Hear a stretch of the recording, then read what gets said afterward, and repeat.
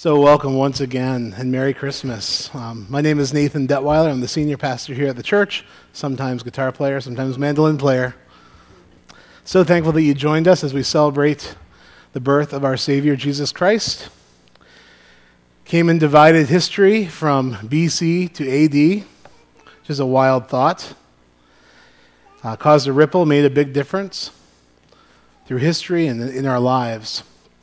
So tonight's passage is the birth account of Jesus Christ, found in Matthew 1:18. This is how the birth of Jesus the Messiah came about.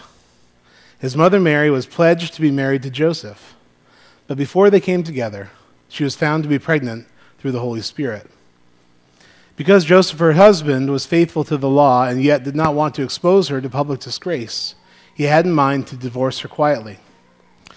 But after he had considered this, an angel of the Lord appeared to him in a dream and said, "Joseph, son of David, do not be afraid to take Mary home as your wife, because what is conceived in her is from the Holy Spirit. She will give birth to a son, and you are to give him the name Jesus, because he will save his people from their sins." All this took place to fulfill what the Lord had said through the prophet hundreds of years before. The virgin will conceive and give birth to a son. They will call him Emmanuel, which means God with us. When Joseph woke up, he did what the angel of the Lord had commanded him and took Mary home as his wife. But he did not consummate their marriage until she gave birth to a son, and he gave him the name Jesus. The angel said to Joseph, "Do not be afraid to take Mary home as your wife. For what is conceived of her is of the Holy Spirit." It is very popularly said among Christian people and pastors who are always looking for interesting ways to say things or spin things, that the Bible gives us the command or the encouragement, "Do not fear," 365 times, one for every day of the year, which sounds nice and tidy, right?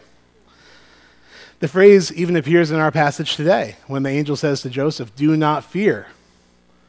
For the child inside of Mary who was conceived by the Holy Spirit will be the Savior of the world, will be called Emmanuel, God with us." Do not be afraid. This phrase in the Bible might not appear 365 times, but it does appear quite a bit. It appears in phrases such as, "Fear not, do not worry, take heart, don't be anxious, do not let your heart be troubled." I went on the internet to try to do a little bit more of an exhaustive search. Being a pastor, I have all these tools at my fingertips, like Google. Maybe some of you do as well. While not always to be trusted, it can be relied upon at times. Much like many of you relied on Wikipedia in college, right? But you wouldn't tell me that, right? But the internet Bible nerds have broken it down by Bible translation. How many times does the Bible say, "Do not fear"?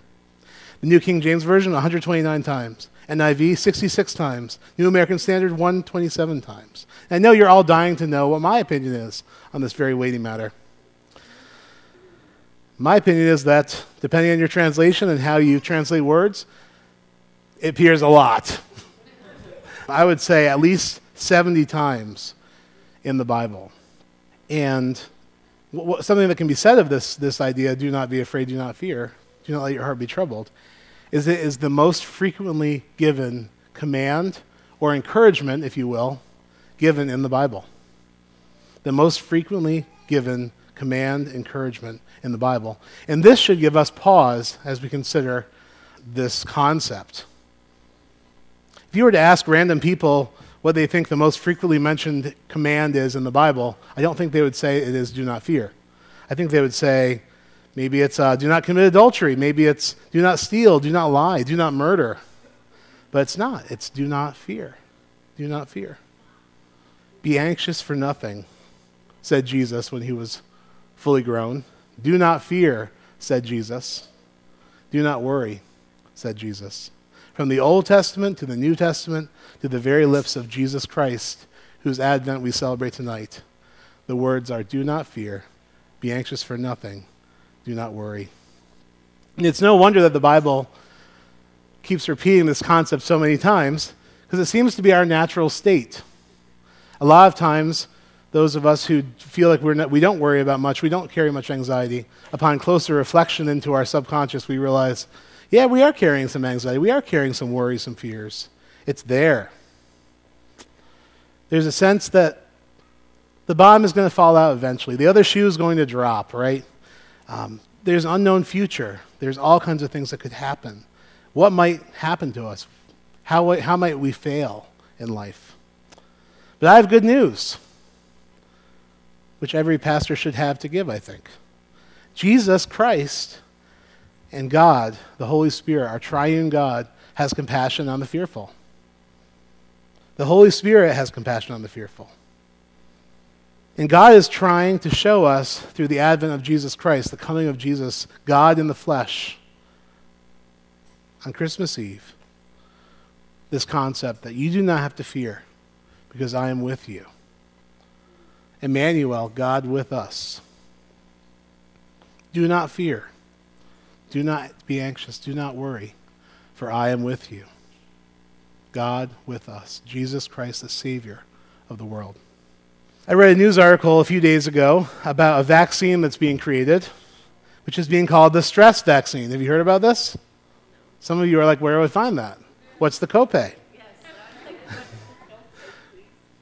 Apparently, according to Psychology Today, which is reputable, and a couple of science journals and on the internet, yeah, this is what I do apparently, a newly discovered dirt-dwelling bacteria may be able to be converted into a vaccine which can be injected into people so they are able to be less prone to anxiety, fear, and stress. And that sounds pretty good, minus the dirt-dwelling bacteria part of it. And I wonder, how did they make this amazing discovery? Like, who ate the dirt and felt better? I mean, I don't know. So the vaccine is still in development, but I have just a sneaking suspicion that we are not going to be cured of our fear and our anxiety and worry problem by some dirt bacteria. Though it might help, who knows? I'm not going to say. Science is amazing. But we need a better solution to our innate fear problem. So as we've seen, the good news is that the Bible teaches us not to fear, but this begs the question, if the Bible teaches us not to fear, what is the basis of this command? Why should we not fear? What's the answer? What is the ground? What is the reason that we are told that we shouldn't fear? The answer is found in God's self-assigned name. God gave this name to himself. Emmanuel, God with us. The answer is found in the Christmas story which we are remembering today. Listen once again to the scripture from Matthew 1, 20-23.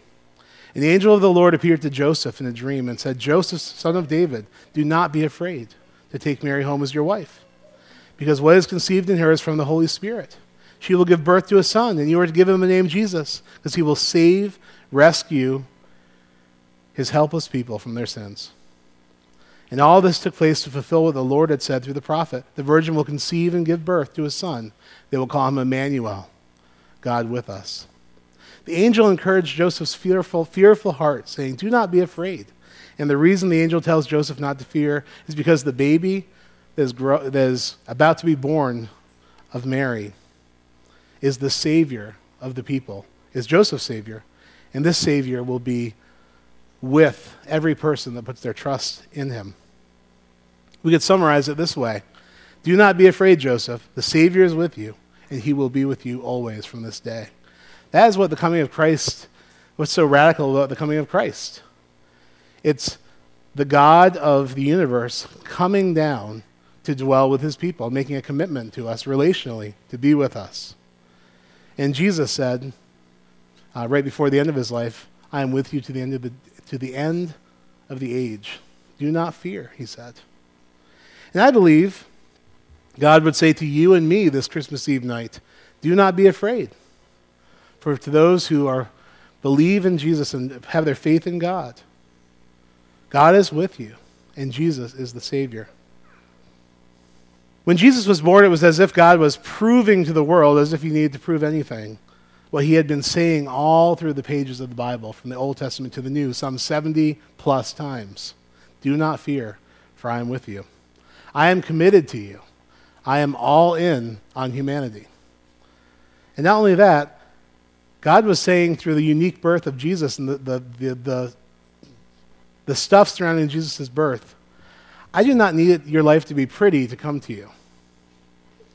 I do not need it to be light to come to you and no darkness. I don't need it to be cleaned up to come to you and to show you this. But through Jesus, we see that God comes to the humble, to the poor, to an unmarried couple in poverty, born in the humblest conditions imaginable, not even in a proper room where Jesus was born.